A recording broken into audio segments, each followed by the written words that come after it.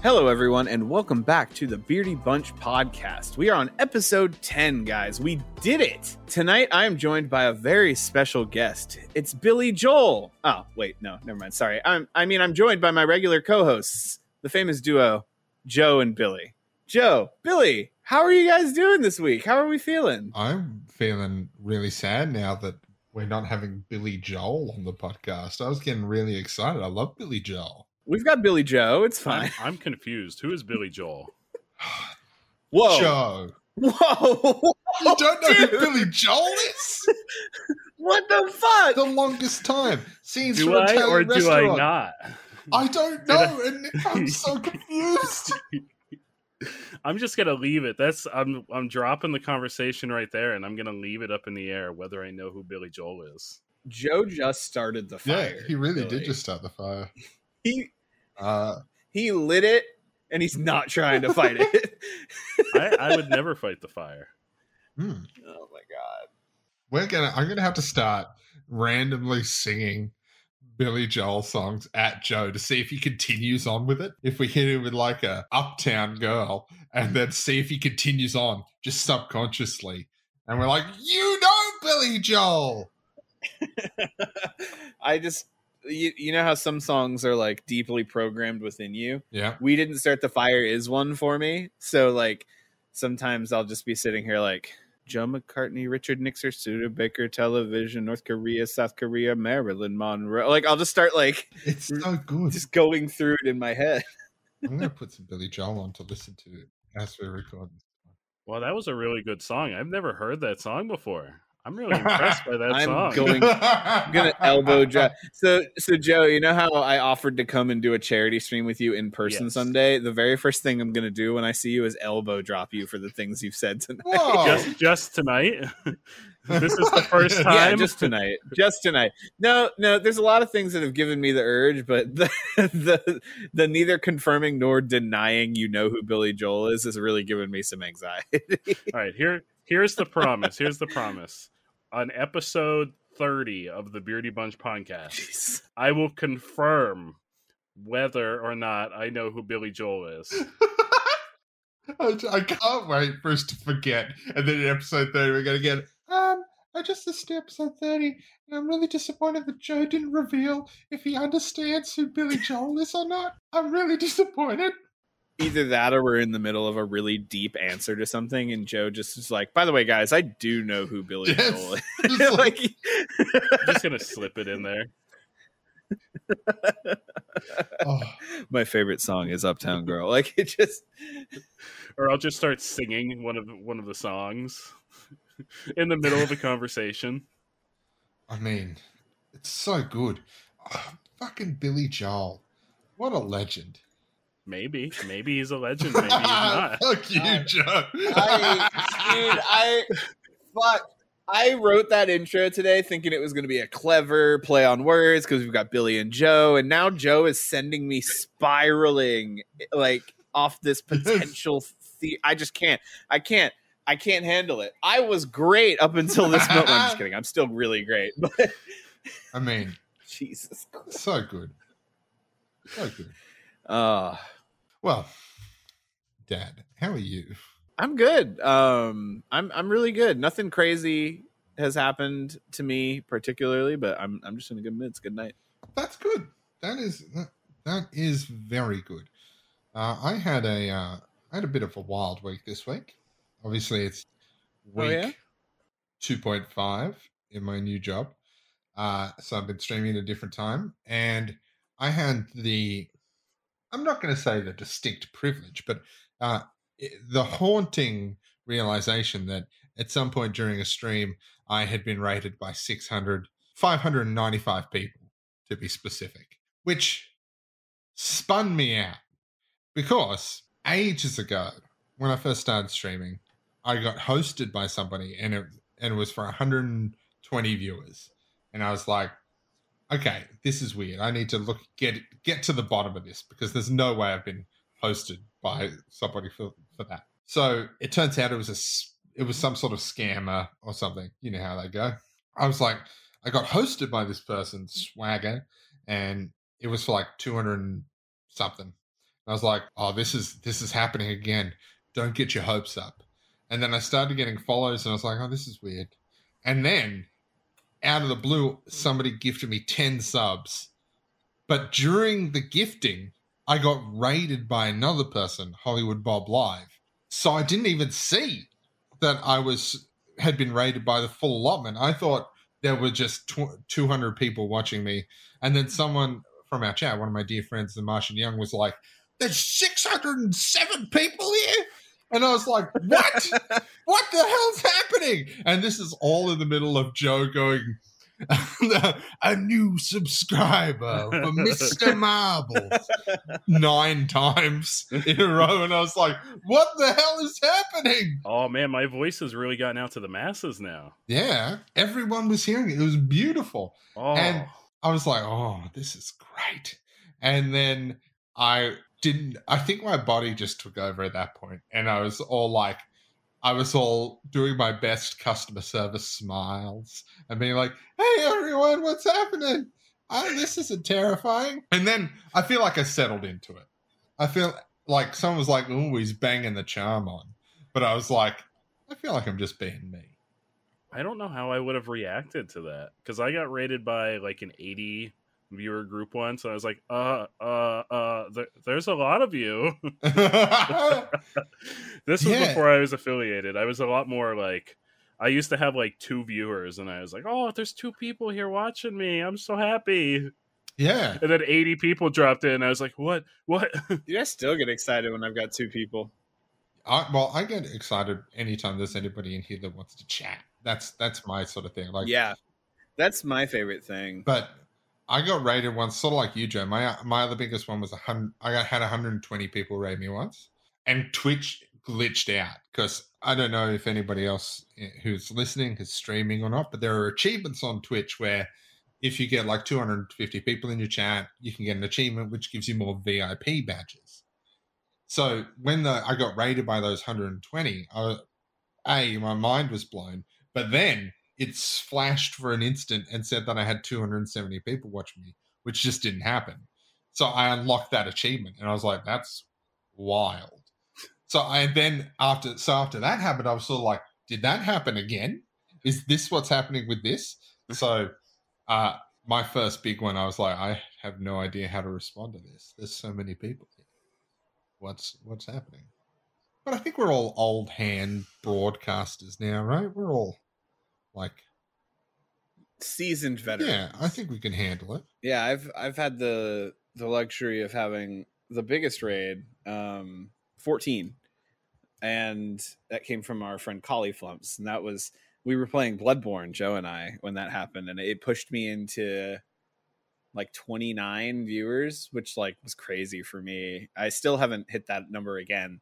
It was super surreal for me. I really enjoyed it. So I totally get, and that was only 14. When you had, 600, I can totally imagine the like, it's sort of, but like if those 14 people are chatting and talking and active, oh yeah, that's a whole different ball game as well though. Like if you're rated by, like I was rated by 600 people, and I think maybe 20 or 30 of them sent messages. So that's still, but if there's 14 people chatting, like I know from marbles and things like that, when you've got a lot of people in chat and they're actively communicating with each other, it's just flying up. And I don't watch a lot of big streamers, but like I've popped into a Pokey stream before, and I like Code Miko and Sweet Anita, and Castlehead's kind of cool. But I go into I don't go into big streamers often, but you see the chat like scroll real fast, right? Yeah. But so all it takes though is 20 people talking to each other and having different conversations, and it's like that, and you can't keep up with it. You're just sort of like, what the hell am I meant to do? Yeah. Well, congratulations on that, Billy. That I was in chat during that. I was mostly lurking, but when that happened, I popped back into chat and was like, whoa. And then when they, of course, were like, he's laying the charm on, I was like, that's his natural Aussie charm, guys. Can't help it, mate. Yeah, and then that guy or gal who came over with that raid ended up gifting another set of 10 a little while later, right? I think he gave 20 overall, which is just incredibly generous. It's so amazing that people will pop in and just do that. Like that's probably one of the things that always gets me with Twitch, like just the absolute generosity of people. Like Trixie in my chat, who's given 98 subs now. Joe, for Christ's sake, has given 74 now. Yeah, I was at 69 for a while. I was at 69 for like 2 weeks, and I was like, all right, I like this. I like being 69. But then I broke it. I'm still in the 50s, There's 69 right? in my heart, Joe. Oh.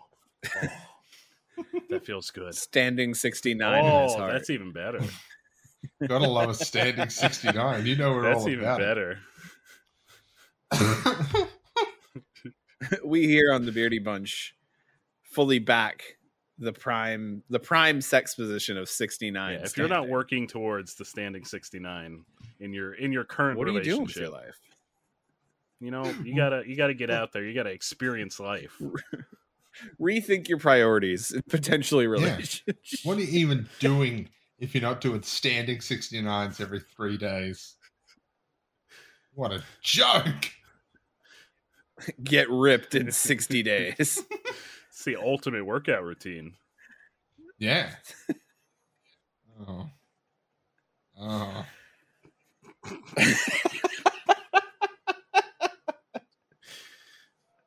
I tried to hold it in. I'm sorry. Oh, man. Well, Billy, yeah, congratulations again. That raid is Thank you. Awesome. And I hope that a lot of them come back and see that you are just an absolute delight and deserve to be watched 24/7. Thank you. So I wish I could stream 24/7. One day we're going to get to a point where I could just stream like 10 hours a day. Powers combined, if you do a subathon, Trixie, Joe, and I can keep you going for 24 hours. Oh, yeah. I have no doubt. That would be just wild. I'd like to do a subathon one day. You know? I think that'd be kind of fun to do. Maybe over Christmas I'll do that. I look forward to it. I'd like to do one day too. I just I don't know when I would. Yeah. I'm so busy outside of my streaming life. Yeah, I'm busy too. So like I'd really need to clear the decks. Clear the decks. What a time. What a time, people. Well, anything else cool happened this week for you guys? I don't have much else to share. No, I don't have much else to share in terms of cool stuff. Joe. Nintendo decided to crush my soul again and tempt me to play Doki Doki Literature Club again by releasing it on the Switch. Oh, yeah. Which that was a whole. I won't say anymore because that's a game that you've got to experience. But I downloaded it last night. And I'm like, am I really going to do this to myself again? Well, I think a second playthrough would probably be a little easier than they the added first new one. Story scenarios. Wait, really? I didn't know that. Yeah, they added new story scenarios. Who knows what's going to happen? Never mind. Buckle up, bucko. I hope they added good story scenarios. Like, I wouldn't count on it. Oh, yeah, I guess that's true. I've never played Doki Doki Literature Club. Oh, Billy. Is it free still? Or do you have to pay for it on the Switch version? Oh, it's not free on the Switch. It's $15. It's not an exorbitant It's amount. It's $20 on Steam at the moment. Oh, is it not free on Steam anymore? I thought it was free. Maybe that's plus. That's the new version. That's what's on the Switch. Oh, okay. The original is free. Well, I think I should do that. I think I should play the not free version. I think we should be lining things up so we're all together, right? We could do a joint stream and Billy play Doki Doki Literature Club for the first time while Joe and I are behind him, like biting our nails, like wondering. It's a very lovely dating sim, lovable dating sim about some very lovable characters that Billy's gonna have a great time. He's gonna find his waifu. He's just gonna have a wonderful time. I don't know what you're talking about. Yeah, I'm sure I will. You know how I feel about these things. I don't think I've told this story before, but there's a dating sim called Katawa Shoujo. It's a visual novel, basically, but dating sim. Oh, love that one. So the first time I played that, about 3 days afterwards, I had a full-on body-quaking physical and emotional breakdown because I was never going to find love. And oh yeah, I don't know what came over me, but I was sitting in my kitchen on the floor, sobbing and projectile tears for 2.5 hours. Like just like I get sitting that. against the cupboards, my knees up, just crying. You can ask anybody I know. That is not the Billy Rids that exists in the world. So whatever it did to me, it really stripped out the cobweb, so to speak, and really laid my soul bare. That game is really, really well written, and like all of the characters are believable in, you know, their paths in the game. I totally get that. Yeah, it's pretty wild. I was not expecting to feel that the way I did about it, which was pretty cool. That just goes to show why dating sims are like still a prevalent genre.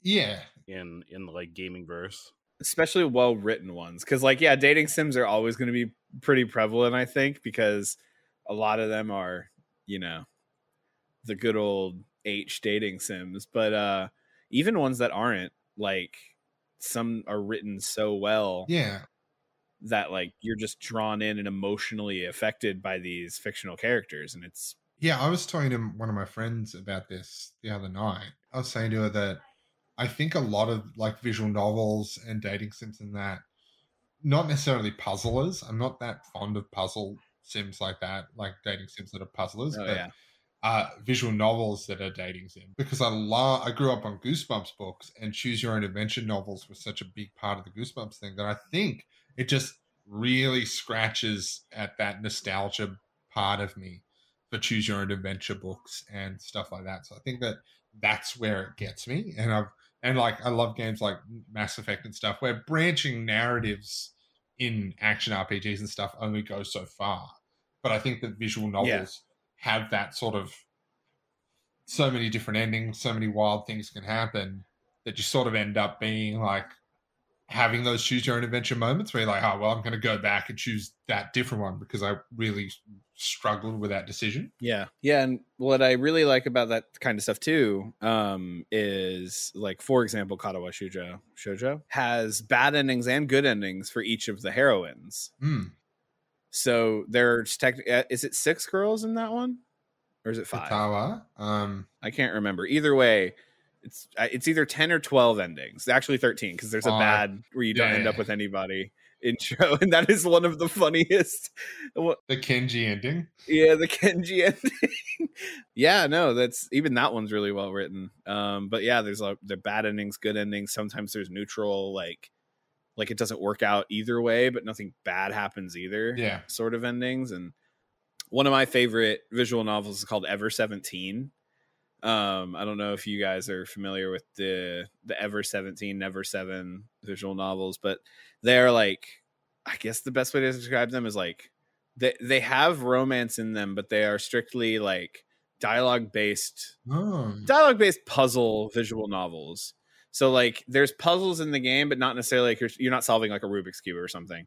It's what you say brings you to the ending, and if you don't say the right stuff, you don't make it to the ending. Okay. But that visual novel, specifically Ever 17, like I think it took me 60 hours to go through and beat it like properly. But in that time, like I grew incredibly attached to the characters, and it was super good. And it was just so well written to me. And like there was peril, there was comedy, there was romance thrown in there, but like its main focus was the what is going on mystery of it all. It was so good. I highly recommend it to you and everybody who is even remotely interested in visual novels. Hell yeah.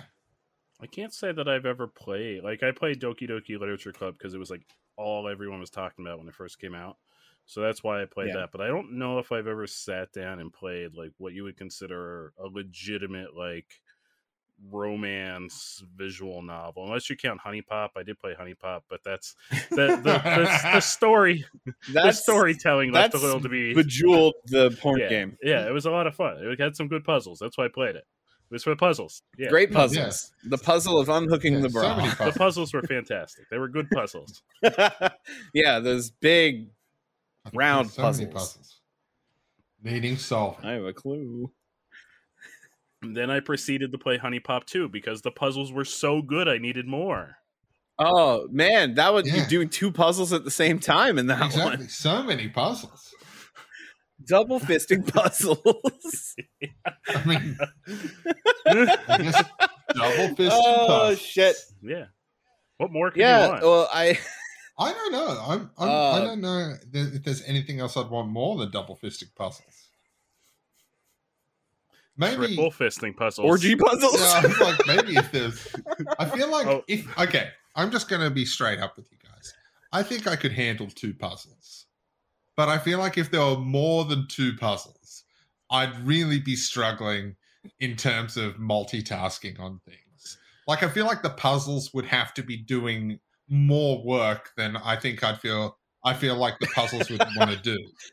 Like I'd be like, That's fair. I feel like it'd be a little bit like rub your belly, tapping your head, but with your feet, sort of thing. Like I feel like it'd be like a But yes, sorry, I was gonna say, but like the puzzles have to do a little bit of work Yeah. too. You know, they can't just yeah. be I'm like not saying that they the can't just puzzles be are like just there, limp noodle puzzles, not helping you solve them. wet spaghetti laying on the puzzle board. Yeah, I don't think they'd like that. I'm just saying that you want puzzles to do enough work so that they're they're enjoying a ball and enjoying being solved. But you Exactly. also want to make sure that like there's not a puzzle that's just sitting over to the side not being solved. Being Yeah, neglected. you want to make sure Yeah. you can do all of them. You don't want to be doing Sudoku and like a Bejeweled, and then you've got like a little checkers Checkers thing over in the corner. and checkers isn't Yeah. doing anything. Checkers can't play Exactly. itself. Checkers needs That's a 2-man game. intent and specific attention paid to it. I hope that everybody out there has enjoyed this 5-minute PSA on puzzles in quotations. Hey, we're talking No, about what are you puzzles. talking about? There's no quotes. We're talking I'm about very puzzles. glad that you joined us for our Solving TED Talk puzzles. today. Yeah, Thank you for joining our And- puzzle talk. yeah. I like puzzles that have multiple ways of solving them. They're my favorite kind of puzzles, I like freaky puzzles personally. Freaky puzzles. I like puzzles. Yeah, the ones they release around Oh, Halloween I- time. Yeah, Real like dope. I like Yeah, puzzles that yeah, you can it solve happens, it's multiple okay. times. Oh yeah, that's always good. Oh, Always good when you yeah, can solve there's- a puzzle over and over and over again. speaking of things you can solve multiple times, just to wrap this up, Joe, if you are interested remotely in trying out a visual novel, Katawa Shujo, the one we were talking about, is free. Ooh. I just recommend not streaming it. Is there Don't- there's a filter, but I think it might be banned. Oh, there It may be is. banned. It may be banned, but there is a filter. But I mean, Whatever is come the on, Joe. filter You're not for? going to turn that What filter is on. the filter for? Adult content. So perhaps. there's Yeah. Oh. There may be some nudity. There's Oh. quite a Puzzles. bit- There may be there's some Now puzzles. I'm quite a bit of significantly nudity. more. Before I was like, oh, I'm kind of interested. Now though, Okay, I'm Joe, interested. I'm going to stop mincing words. You will be boning the girl. Oh. I'm just gonna say In- I'm gonna say something else. You may have I'm just gonna say one of the girls that you can just stumble into, basically. One of the girls, on my second playthrough, you just might end up having anal sex with a girl in a sports shed where they keep all the balls and stuff for track and field. I did that too. I had no idea what was coming. I was like, what's about to happen? And I was like, oh, Whoa! it went 0 to 100 Yeah. real quick. Like I was like, I just came here to run for my bad heart. I didn't Yeah. come for this. I came to condition my bad heart to get stronger. And I mean, this is one way of doing it, but I guess we're playing in the mud today, guys. Aw. For everybody out there listening to this, Dad just got so excited that I thought he was going to bounce out of his chair. I just listen. Most people follow guides when they play those Yeah. games, so I haven't met anyone who has stumbled across that scene in the same way I that I stumbled did. across it. Because I went blind. Well, see that the first time I was like, I didn't follow a guide. I was just doing what I would do. The first time I play through anything, Yeah, I do what I would do. The second time, right. I was I do like, too. he's got a really bad ticker. I'm going to send him to the track to have a run because that's what, like they say you should exercise for it. So I was like, well, I'm going to exercise for it. And then he was like, then you run into the girl, and then that sort of happens like relatively early on in her storyline. And you're like, what the fuck just happened?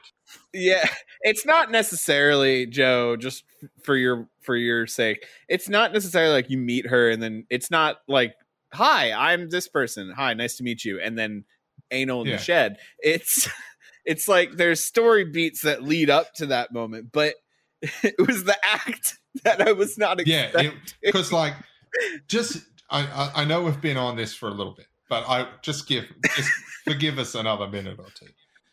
It's like that is the first sexual experience you have with that character, and it comes out of like, it's like, oh, we hang out and we do stuff, and it comes out of nowhere, and you're like, oh, I wasn't expecting that, and it genuinely shocked me. I don't get shocked a lot in games like that, but it shocked me. Yeah, there's a reason I reacted the way I did. Are you guys getting paid by the makers of this game? Or is this a brand deal? And I didn't realize it. I would be sponsored by Katawa Shujo or Katawa Shujo in a heartbeat. No pun intended. Here's my question for you though, Dan. Who was your first? Was that the first stumble on waifu you had? Yes, actually, I ended up on her path purely by picking the choices I thought the character would end up picking due to like the text clues. I was Lily, the tea girl. Lily was my favorite of the paths. Yeah, so Lily gave me an emotional breakdown. So thanks, Lily. Yeah, she gave me one too. That sounds dirty when you say it like that. Fucking Americans. Sorry, I'm just... She gave me one too. What can I say? So, yes. Billy, before we move on, I wanted to give you an opportunity here. Last week, we berated you with American advertisement that you didn't understand. So right now, I would like you to share with me an Australian advertisement that you really like that I won't understand at all. Okay. Well, there's a couple. But the problem is, because we're Australian, we take the piss out of everything. So, like, the stuff that we like, there's a place called Souvlaki Hut in Melbourne. Okay. And it's one of these great regional ads where it's like a former AFL footballer owns a place called Souvlaki Hut. And he's like, he worked, and this shitty CGI gorilla's sitting there, and it's beating its chest. There's no weight to this gorilla. It's just like a shitty fucking gorilla. And he's like, monkey, but you don't want banana? And he chucks like the banana at it. It's not anything. And he's like, you want a Slovaki? And he's like, and the monkey's like, and then like some like real Greek sounding music comes up, and it's like, it's Souvlaki, Souvlaki Hut, as he's doing Zorba the Greek in front of this CGI rainforest. And that is one of the greatest ads I've ever seen. In the 90s, this is a genuinely good ad. Smith's Chips, which is like an Australian chip company, crisps, if you're British, but they're potato chips, as you Americans would call them, had a character whatever you want, baby. The Gobbledoc. The Gobbledoc was like this little furry Teletubby motherfucker. And he'd just go, chippies, and steal people's chips and run around and be a fucking menace. And I loved the Gobbledoc so much. The Gobbledoc was my fucking hero. I'm going to come out and say it. Does anyone in your current life remind you of the Gobbledoc? No one reminds me of the Gobbledoc, thankfully. The Gobbledoc kind of looks like a fucked up, like if I fucked a sheep and that sheep came to life, and like we had a sheep-man hybrid, the Gobbledoc sort of reminds me of that. Oh my God, I just looked it up. It's haunting to behold. And that thing was responsible for eating things. The fifth image is Ed Sheeran. What? Oh no! You look up Gobbledoc. Gobbledoc! Yeah, so the Gobbledoc is just Ed Sheeran, basically, yeah. That explains it. Oh my god. But so yeah, that's the Gobbledoc, and he used to steal people's chips. Our current prime minister was the tourism minister at the time, where we had the ad that was, "Where the bloody hell are you?" And that was how we were trying to get people to come to Australia. So we're good with ads. You know us. I still think the most discerning, and I don't know if this is strictly American. Billy, do you have Quizno subs in Australia? We do not have Quizno subs. Oh, Oh no. my god. It's Quizno Yeah, the subs! little rats. They are good for I don't even know us. what they were. They were like these little singing They were rats. rats. And apparently it was based on some meme that was originally like, "We love the moon." And Quizno saw it, and they're like, you know what? That's it. That's our new ad. So they had the little rats come on, and they were like, we're going to do a Quiznos commercial. And the Quiznos commercial was, "We love these subs." It was a lot more obnoxious than that. My voice is too deep. Because they are good for It was us. the most terrifying. And there were paper bags, right? Like the rats were singing along with like paper bag people, or was that a different? I don't remember that. I remember it was like they were on like popsicle sticks and they were just like dancing them around. Oh my that's God. so weird. Yeah. American, admittedly though, I've never been to America, but every Australian I meet that goes to America says that your ads are fucking weird as shit. Like They they're are. either superly glossy and produced for like your chains and stuff, or they're just random people that seem to have found a camera and are just advertising their shit. Like, "Hey, come down to Jim's Mattress Hut. We got mattresses for every occasion. We got mattresses for sleeping, for jumping on, for fucking." Like, it's so weird, like that you have ads like that. Like, it just blows my mind. Oh, Well, yeah, man. we have local channels. At least most places I know have local channels where they run those small local ads. Yeah, Are chaotic. Like more than Joe. No, impossible. Have you not seen is it the Mattress King one that went really famous on YouTube? Oh, I don't remember which one it was. It was a mattress emporium, and it was like,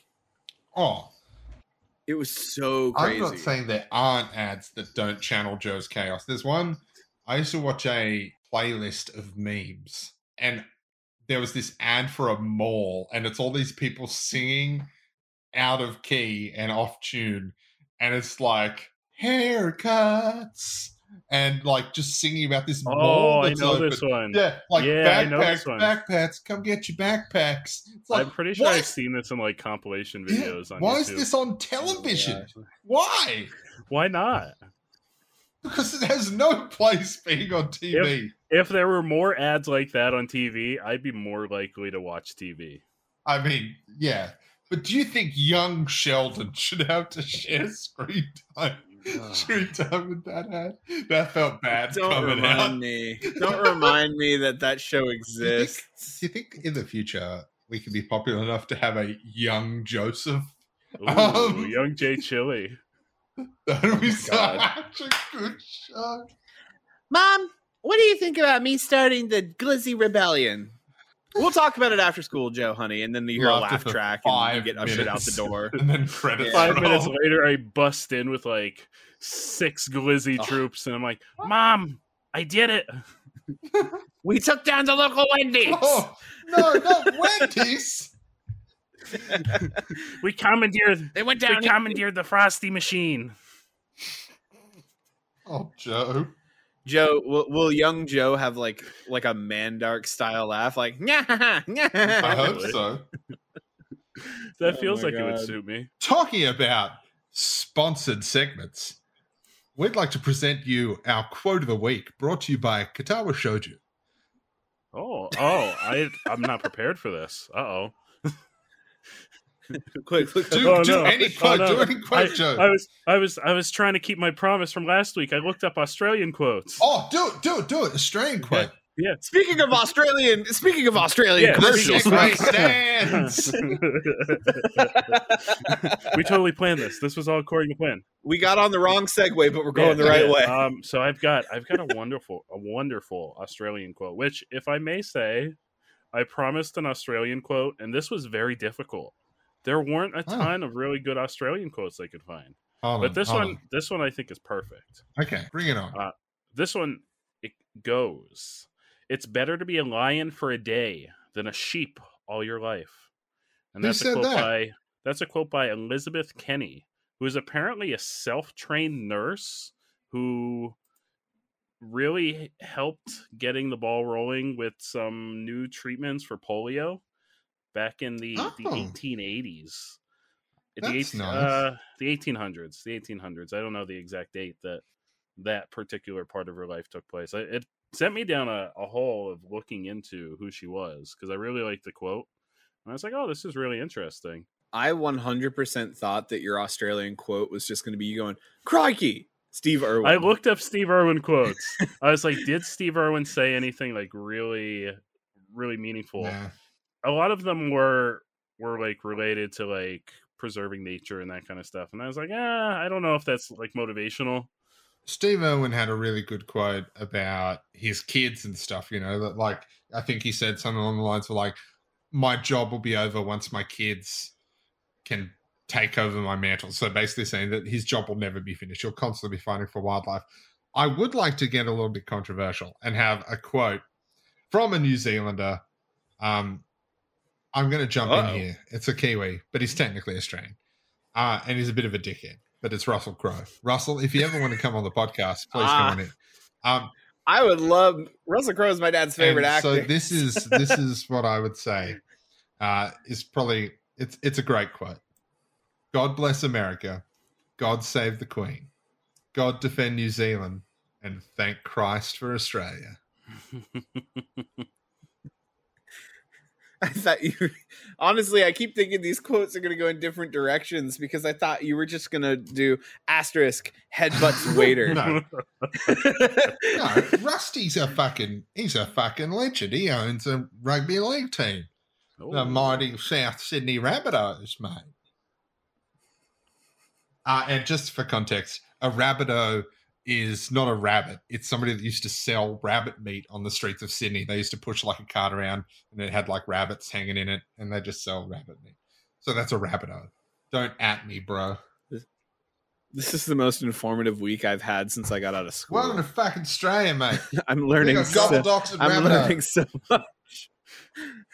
We had to shift after we talked about dating sims and borderline doing puzzles for 20 minutes. We had to really shift the mood, make sure we're not just focusing on all of these underhanded topics. We had to throw a little education in there for our dear listeners. Yeah, of course. They've got to be well. Also, if we kept going, we would have spoiled the visual novels for you, Joe. Yeah, that's why I've got a detour so I can experience these moments for myself. That's exactly right. Exactly right. So that takes us on to our main topic of the week, which is RPG classes. We asked our fine viewers to assign us to a RPG class and to give themselves an RPG class. So we have a couple of responses, but before we get into that, Joe, Father, when someone says RPG, what's the first sort of thing that pops into your head? Immediately, I think of Final Fantasy. I feel like that's probably the general consensus. Final Fantasy has kind of paved the way. There's a lot of other RPGs now, but I feel like Final Fantasy really paved the way for the genre. That sounds pretty fair. My instant reaction is Dungeons and or Dragons. When I hear RPG, that's the first thing that pops into my head is D&D. Father? When it comes to RPGs, I kind of live like 50-50 in my brain. Definitely Final Fantasy is one that pops into my head immediately. But the other one that I think of if I'm asked very suddenly is Star Ocean, which people could correct me on this if I'm wrong, but I believe that one might fall more in the realm of JRPG versus just regular RPG. But I think of video games both ways when it comes to RPG. I agree in regards to that. But I think that they're both RPGs. I think that RPG has specifically MMORPG, JRPG, TT RPG. Like, they're still all RPGs. They all are specifically taking on a role. Action RPGs. They're all role-playing games in some capacity. And I think that that's important to remember, is like there's a lot of, I'm not going to say discrimination, but there's a lot of like some people like, JRPGs aren't real RPGs, or action RPGs aren't real RPGs. So I think that there's definitely an element of everything is fair game here. I think that distinction is more recent between like JRPGs and Western RPGs. Yeah. Yeah. In the beginning, like back in the early days, it was always like, oh, it's an RPG, it's an RPG. And then I think it was really when like the Elder Scrolls and Fallout and all those games started getting big, they were like, oh, these are Western RPGs. And then your Final Fantasies and your Kingdom Hearts and your Dragon Age, Dragon Quest started becoming the symbol for what a JRPG is compared to the other side of things. And I know one of the common misdemeanors is everyone tries to like group Western RPGs, and I know Dark Souls commonly gets mistaken as a Western RPG because of some of the elements in Dark Souls, but Dark Souls is a JRPG. Yeah, but I think that that's just the play style, because it plays like a Western RPG. It's not turn-based. It's not like it's grindy with menus sometimes. Like, you know, there's lots of stuff to do, but I think the clear distinction is that it's not party-based. It's not turn-based. And I think that that's where a lot of people draw the line, because I think you'd get Western RPGs that are turn-based that people be like, oh, that's a JRPG. And like, even then, I think there's also a clear distinction between JRPGs and tactics games like XCOM. But XCOM is still you can see the influence of JRPGs on all tactics games. You know, there's talents, there's an action economy to it, and it's still turn-based, but it's just not as it has a bit less structure to the way it's presented, and usually less story, to be fair. I think that that's where tactics games sort of fall down currently.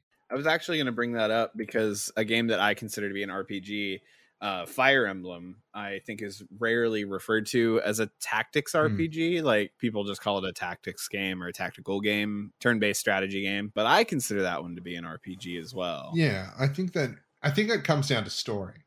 Like, I think it's there in the name, role-playing game. Yeah. Which is, if you're not taking on a role where you're sort of making decisions and things like that, then story decisions, I should say, not gameplay decisions. Yeah. I think that that's where you find the distinction for RPGs. Might you go as far to say that this type of terminology and grouping of game genres is obsolete? Because think about like Mass Effect. Mass Effect is an RPG, but it's also a third-person shooter. So I feel like we're moving away from these static genres because the lines have become so thin in between. Yeah. Well, now they say it has, like, when they talk about Mass Effect 2 and 3, I guess, in particular, they always used RPG elements. Or they say stuff like third-person RPG, or like they combine it's getting so... I think you're absolutely right, Joe. It's getting so big. Like, the RPG balloon is so full that, like, they just keep adding stuff to it. So it's like you can find anything that fits into the RPG category these days. I think the genres generally are starting to slowly melt away as we're becoming more and more eclectic and mixed in our tastes. I find that not just games, but music and film and everything is sort of folding in on itself in a lot of ways. And I think that's a good thing, because I find there'll be less gatekeeping the less genres there are. But there's so many elements. Like, for example, Dungeons and Dragons. Like, Dungeons and Dragons could be anything you want it to be in a lot of ways, because it can take place completely in your group's head, really. So it could be anything. And that's an RPG. So it's so wild. But specifically about classes, because that's what we're here to discuss. I'm actually curious, before we dive into like the class assignment, if you will, when it comes to games like Final Fantasy, Fire Emblem, when it comes to games like Fire Emblem, Final Fantasy, D&D, is there a class you are naturally drawn to? I'm curious for the both of you. Like when you look at a game and it advertises or a tabletop, and it advertises multiple classes, do you immediately go, oh man, I hope there's this type of class that I can assign myself or something? I am drawn to lovable rogues, so as characters. So I like rogues as a class. Like my two favorite D&D classes are Bard and Rogue. So I enjoy that sort of a scoundrel, someone that's a bit cheeky, because I think that's how I sort of see myself in a bunch of ways. So I see myself as that sort of like cheeky, sort of like lovable, arrogant type of guy. So I'm drawn to those sort of roles. In games like MMOs and stuff, I'm usually drawn to roles that have a job to do, because I feel like DPSing is a little bit too broad, and like I don't enjoy that as much as like, oh, I need to tank, so, or I need to heal or do something like that. So I find things that have a specific very focused job are more my appeal. I think so. I think my in-game, when I play RPG games, compared to what I would envision for myself as far as a class goes, is very different. In games, I very strongly gravitate towards like the strongman swordsman tank character, just because that really plays into my game style. I'm always the guy that's just like, I'm gonna run into this room guns blazing or sword blazing, since we're talking about RPGs, and take everybody out. But IRL, like personality wise, I feel like I'd make a better mage, like a black mage with some like fire magic or something. Yeah, I can see that. If I'm building us as a D&D party, I can see you as a wizard, Joe. You got a real wizard vibe about you. I'd also really like to blow stuff up. Yeah, if I may go as far as to say that. A man of science. Oh, that's fair. Man of science. Personally, opposite of Joe, really, in a game, I really like to envision myself or whatever character I'm playing as, if they aren't purposefully built to be that like perfect balanced character, like sword mage style, like, you know, there's a sword and magic they're using, like full on magician. Yeah, like if they have like a sword and they wield magic or something, or, you know, I'm really drawn specifically if they can be that bruiser of a magician, dark magic, or a mixture of healing and dark magic. That's why I like in Final Fantasy, if there's a job system, I always try to make the character I name after myself do mostly magic classes, because I love being that glass cannon.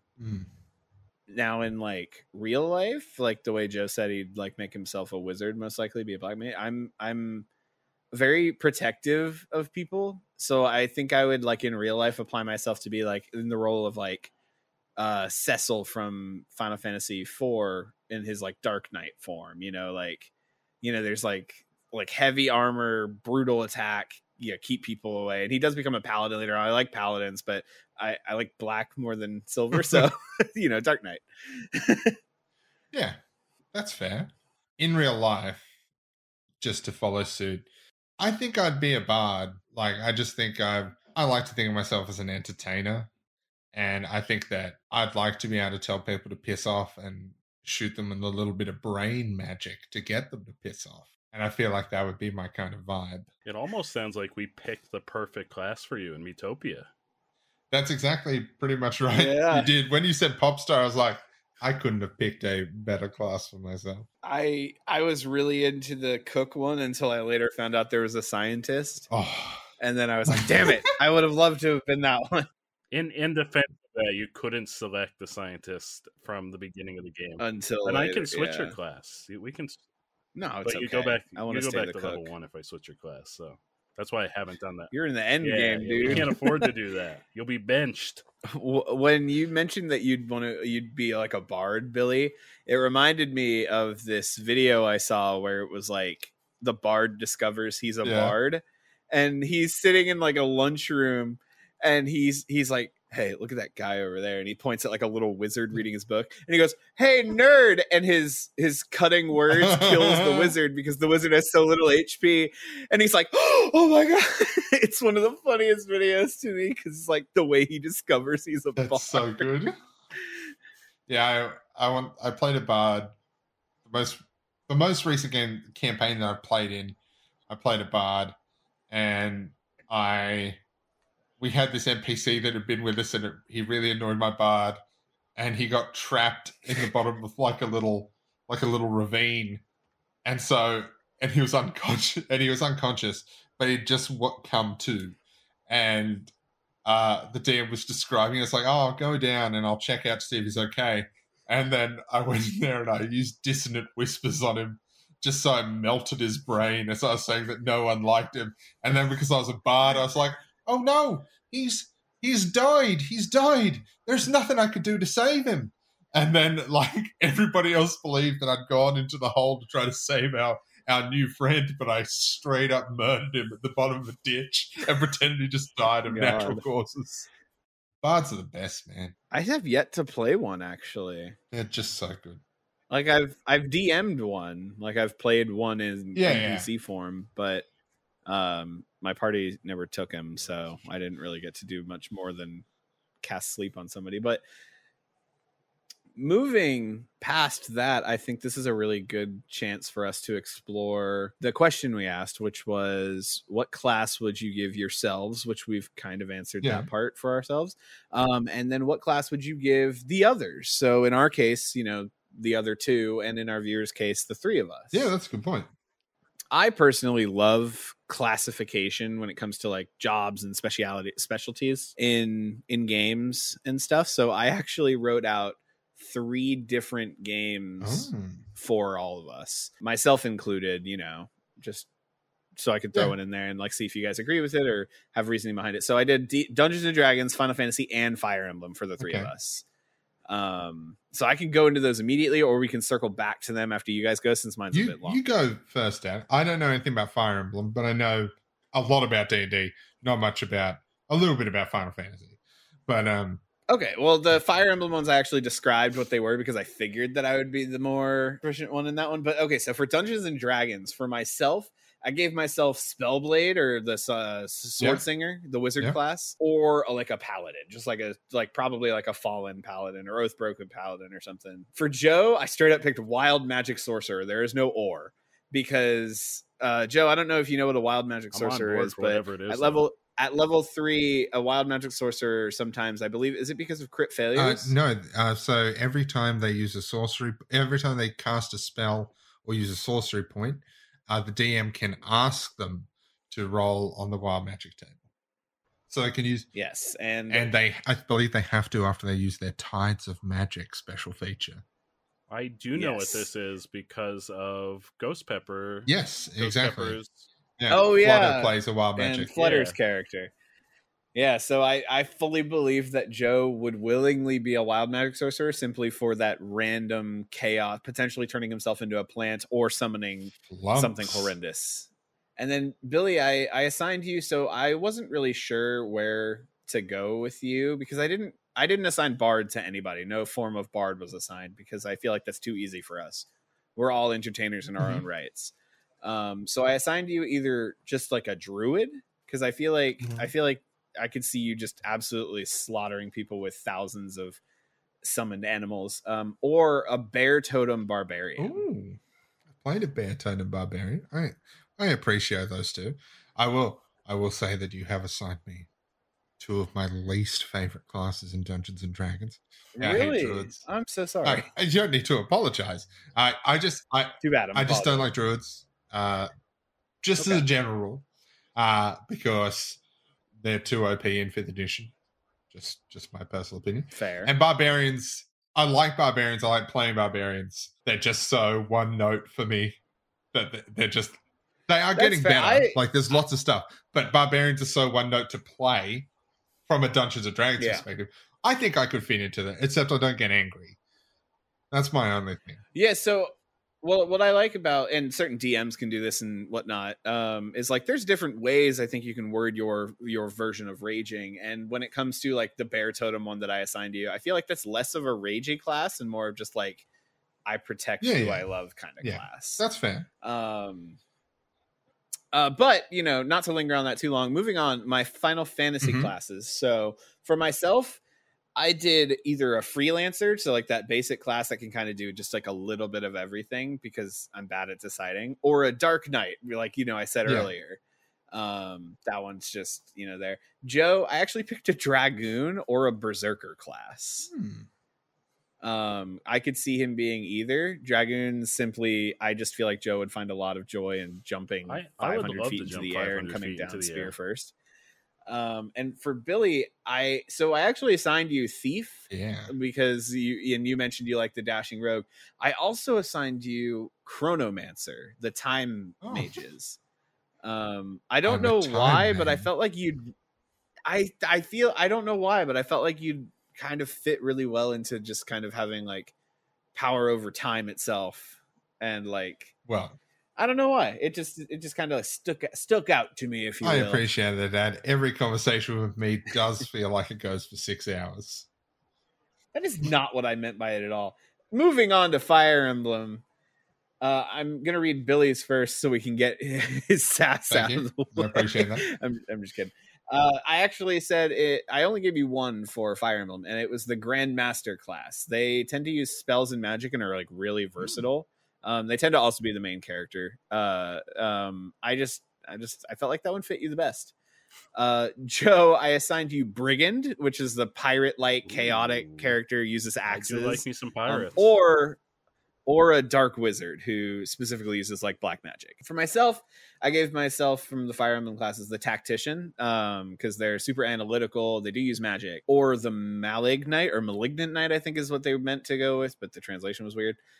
They are wyvern riding, dark magic using people. So they ride dragons and cast magic. You guys know I love dragons. So okay.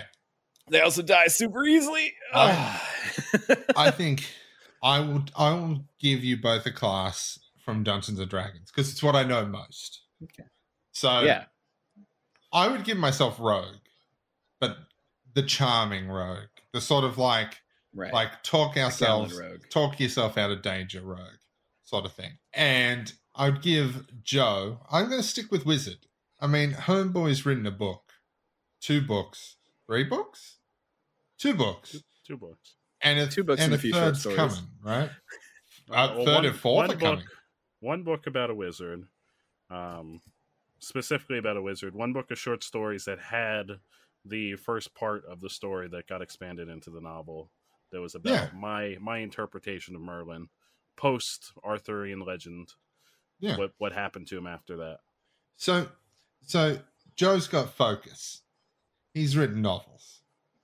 And I just think that I'm thinking a transmutation wizard, making shit out of other shit.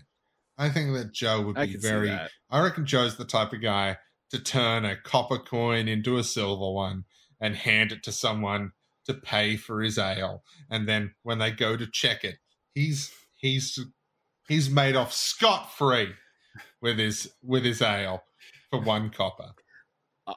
I want to know what ale costs a silver. A barrel. And for you, Dad, I'm choosing a light domain cleric. Okay. I think you got like the sort of personality of supporting and uplifting other people around you. So I think that's definitely fits into the cleric sort of vibe. And I like that. So together we have a full party. I like it. No one's ever assigned me cleric before. I'm surprised about that, to be honest. Very surprised. I've got some surprising news. So I don't have like specific classes from like anything in particular, like Final Fantasy or Dungeons and Dragons, anything like that. But I have like overarching classes that are kind of like full genre specific, more broad. Uh-huh. But I would have pegged Andrew as a healer. Yeah. So I was on the same boat. I was gonna say healer for Andrew, but then I had Billy. I had Billy down for like a summoner or something that like summons giant spiders to fight for him. You just say that because I'm the only person you met that likes spiders. You're not the only person. Apparently, Katie's on the spider bus too. No, but like Katie won't kill spiders. I actively enjoy spiders. I think spiders are cool. Oh, like I wouldn't own one because that seems mean. But like I like to look after the spider bros I have. Yeah, so you summon your spider bros. You don't keep them. You just summon them for the battle, and you're like, okay, thank you, spider bro, and then you send them back into the Nether. High five them all. That is interesting because they don't live in the Nether. Very in line with sort of Dad's druid thing. Because that's basically like one of the druid's main things. That's interesting. It's funny, I didn't actually think about spiders when I assigned you druid. I just kind of like considered you to be the type who was clever about summoning different animals depending on a situation. That is true. I immediately pictured Billy summoning an army of spiders to fight for him. Like little like giant spider, like maybe like waist high spiders, but they're in like armor. Oh. Now they have like their own armored tiny spiders. They have like their own banners that they wear and their own insignias, and they come from different spider families. They're all painted to look like is it Marble Jr.? Oh yes, I love him. Marble Jr. So, shall we get into our viewer question, answer, combination? I think we should. We've talked about ourselves enough. Now let's let other people talk about us. Exactly. Everything's all about us. Here on the Beardy Bunch podcast, we are the hosts and the subject matter. Always. Sometimes. So we've got a response from our wonderful friend Ghost Pepper, who stated, I would give myself Ranger. I enjoy the outdoors, did a lot of camping and fishing when I was younger. I love animals and am interested in bushcraft and survival craft, which probably explains a few of the games I play. Plus, I think the bow is an awesome weapon. I'm fascinated by the history and mythology of the British longbow, and I love the Robin Hood stories, given my tendency to sneak around and cause trouble. I could see myself as a rogue, too. And then he went on to classify us. Firstly, Andrew, 100% bard, the smooth-talking face of the group who handles the persuasion. Very passionate, but not very violent. I can see him leaning into the role of supporting his mates. I also like the idea of him insulting an enemy or making them laugh until they die. And then for Billy, this one was hard, but I can see Billy as a cleric / white mage type, a bit tanky when the situation calls for it. Like Andrew, gives off a very party support energy, but if you put him in the wrong mood, he's got some insanely powerful offensive magic that'll destroy you and the whole town around you to boot. And then for myself, a wizard / black mage, easily. He will devote every fiber of his being, his whole body and soul, and perhaps the body and soul of a few other people, to the pursuit of arcane power, then use that power to wreak havoc on the world, then giggle a bit. I would most certainly giggle. I'm noticing a trend. Everyone is very aware. Everyone is very aware of Joe's evil chaos. Like, there's almost no question anymore. Look at it burn. That's so good. Dad. I have one on my end, and I love this answer. It comes from my good friend Runa, who, for those of you who don't know, for a little bit of context here, one of my online personas in Final Fantasy XIV Online and just kind of Discord in general is Link or Lonk from The Legend of Zelda, because I love The Legend of Zelda, so I use the name Link. So for Runa's answer, she says, even though I think necromancers are awesome, I think I would either be a Circle of the Moon druid or a grave cleric from D&D. And then she puts Lonk, me. Joke answer is a bard from D&D, so he can seduce all the tall ladies and get them to step on him. Real answer is a barbarian from D&D, so he can smash all the pots he desires. Also smash heads, or maybe a barbarian, so he can do all of the above. For Joe, I love this answer. She says, I can see him as a Tempest from Dragon Age Inquisition, but instead of using any class abilities, he just throws jars of bees at people. That sounds very accurate.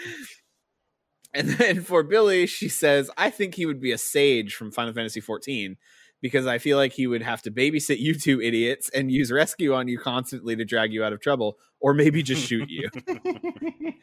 No, Billy would never. Billy would never do that. Yeah, Billy might. No, I really wouldn't. As if I would. I love you guys. I think he would repeatedly revive us just so he could watch us die again. I probably would. I could see him like doing the warning shots, like shooting the ground at our feet. Like, eyes up, bitches. Oh man, great answer. Yeah. We've got one from Madden in the email inbox titled Dem RPG Classes, though. For Madden, myself, Ranger. I enjoy the outdoors, and I see myself as more of a support role than directly confrontational. I prefer to stay back and make critical hits and decisions from a distance and let others get in close. Andrew, Black Mage, the perfect blend of intellect and raw power. Joe, Black Knight / Dark Paladin, chaotic good, holds to a specific code, but no one really knows what it is but him. And for me, Beastmaster, because I'm Australian. Which is fair. It's a fair assessment of what it's like being an Australian. You are the Beastmaster. See, I think I thought the same way. I was like, oh, he's out there with these wild spiders in the wilderness. It's not just spiders in Australia, Joe. Even I know. Like, I would be way more into, honestly, like, the spiders are scary to me, don't get me wrong, but I think in a moment of combat I'd be way more intimidated if Billy just summoned 5 kangaroos to all come at me with at the same time. gloves. Yeah, well, fuck yeah, kangaroos, or even like emus. the one from the Oracle game, the Legend of Zelda Oracle of Seasons. Oracle of Seasons, with the boxing gloves.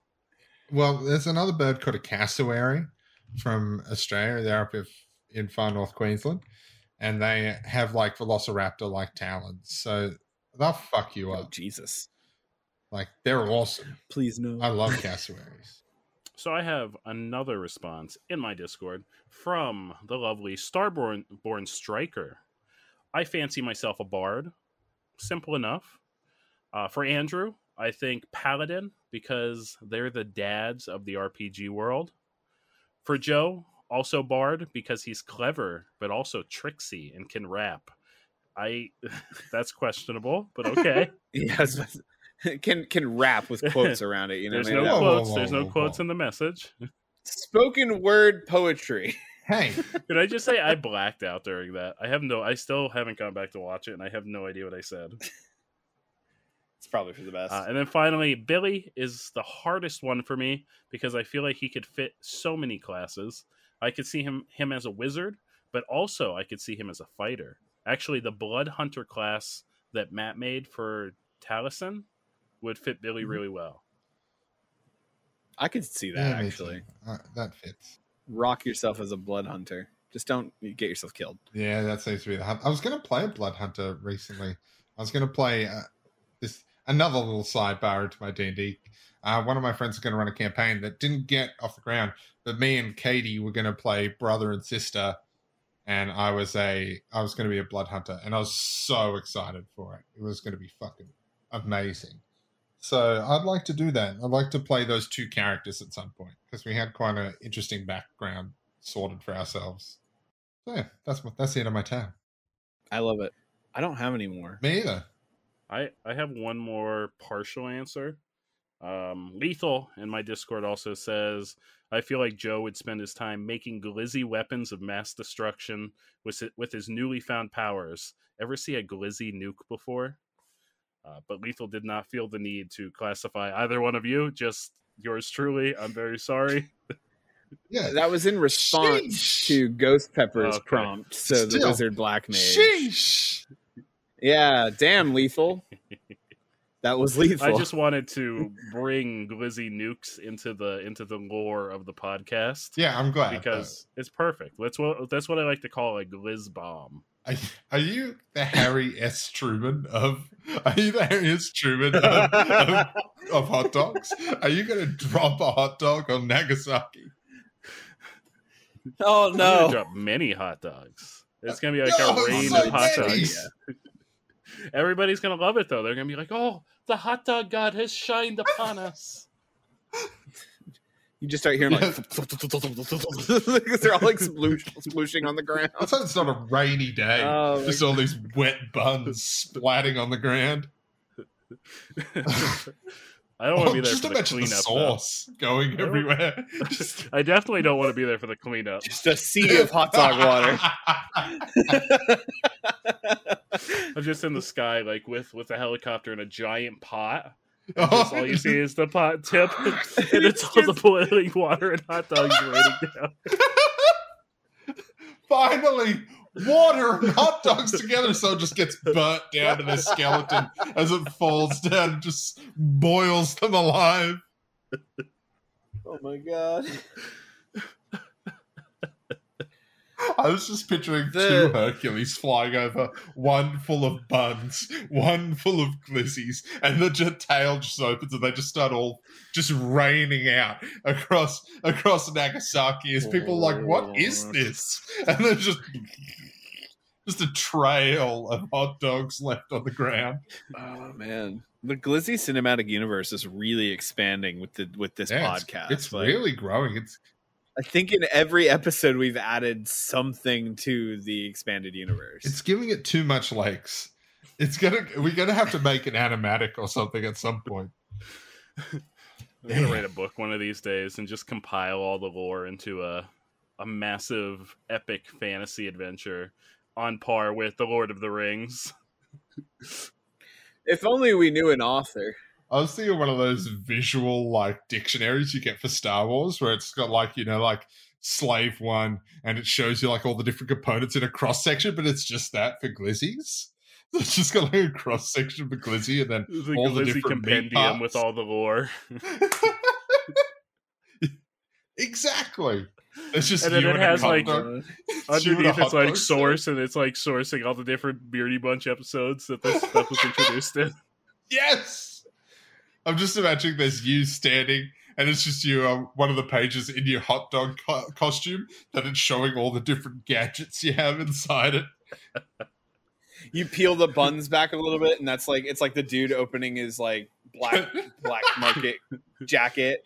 And there's just a bunch of gadgets and tools and then like just a constant stream of hot dog water. The one gadget I simply insist upon, little nipple nozzles that shoot out mustard. Just mustard. Just mustard. The ketchup comes from somewhere else.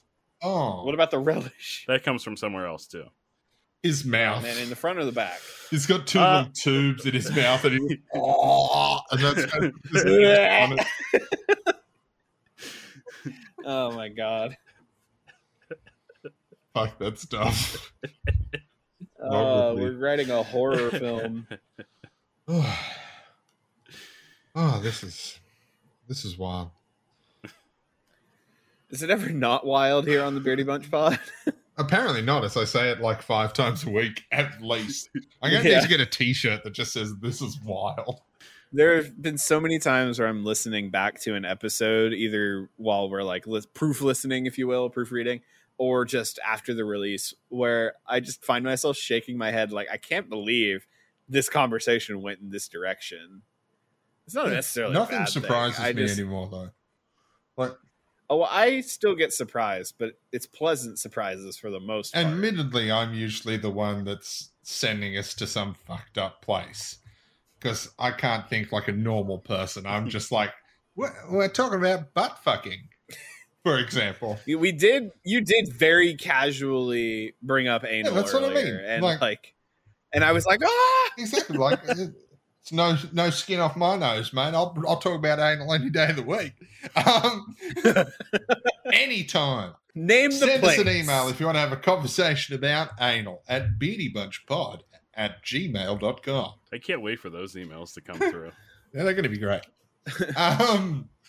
So I think that this is a good time. This is a good time to segue. Anal sex. What a great time to segue into our streamer of the week. Jesus.